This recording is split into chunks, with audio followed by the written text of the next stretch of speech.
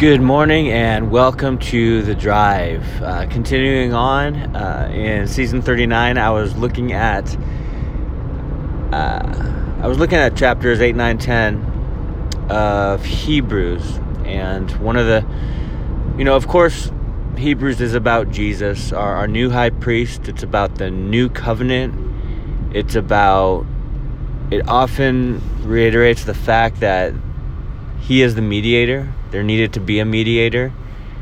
And whereas before in the Old Testament it was under the Old Covenant, it was the priests giving sacrifices repeatedly. Under the New Covenant, which Hebrews says is a better covenant.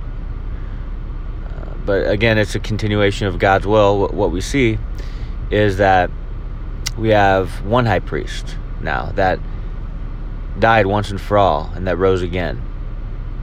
It reminds me of when Aaron died, in Numbers. Aaron died, and his oldest son, Eleazar, took over right away.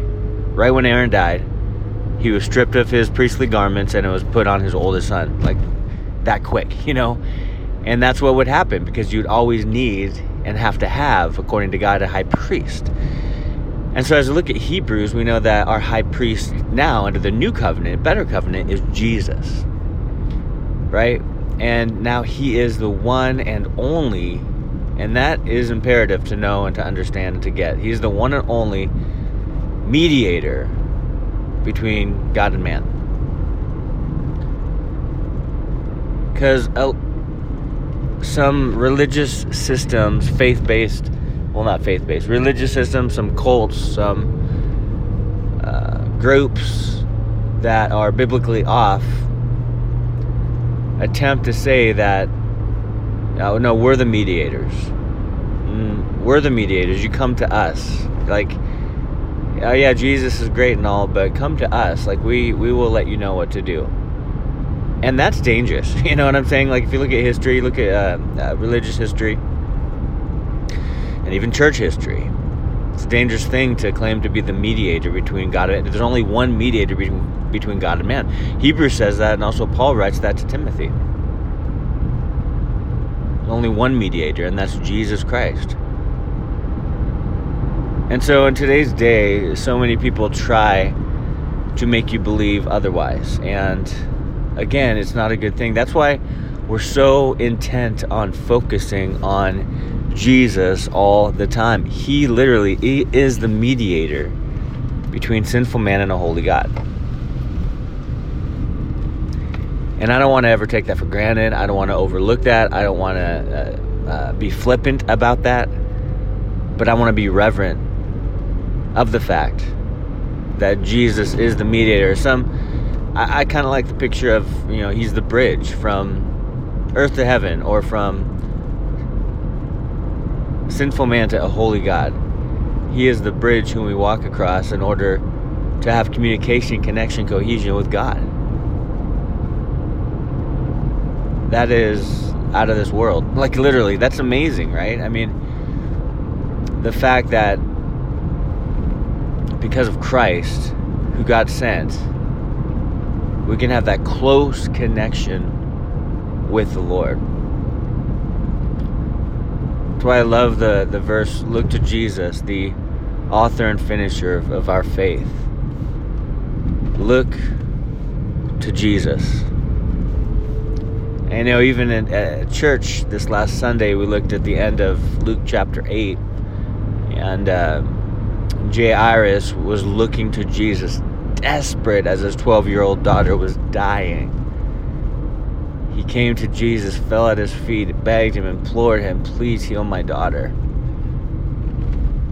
And on the way to heal his daughter and bring her back to life, the woman with a flow of blood for 12 years fell at his feet and basically touched the hem of his garment, the robe down there. And he called her daughter. The only time that Jesus called anyone daughter in his ministry at all. Like, it was her. And she was healed. I believe these two people saw Jesus in the right way. The healer, the Messiah, the mediator, the one who can help, the only one who can help. And it's like sometimes I'm like, I act like he's not the only one that can help. Or I act like, well, he's secondary. Well, I don't want to act like that. I want to come to him first, go to him continually, knowing that he's there, knowing that he's my present help in time of trouble.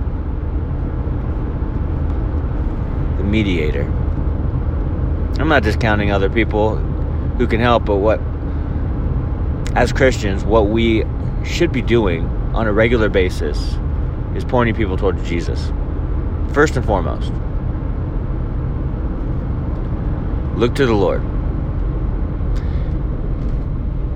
Even as a pastor, my job is to get people's attention continually on God.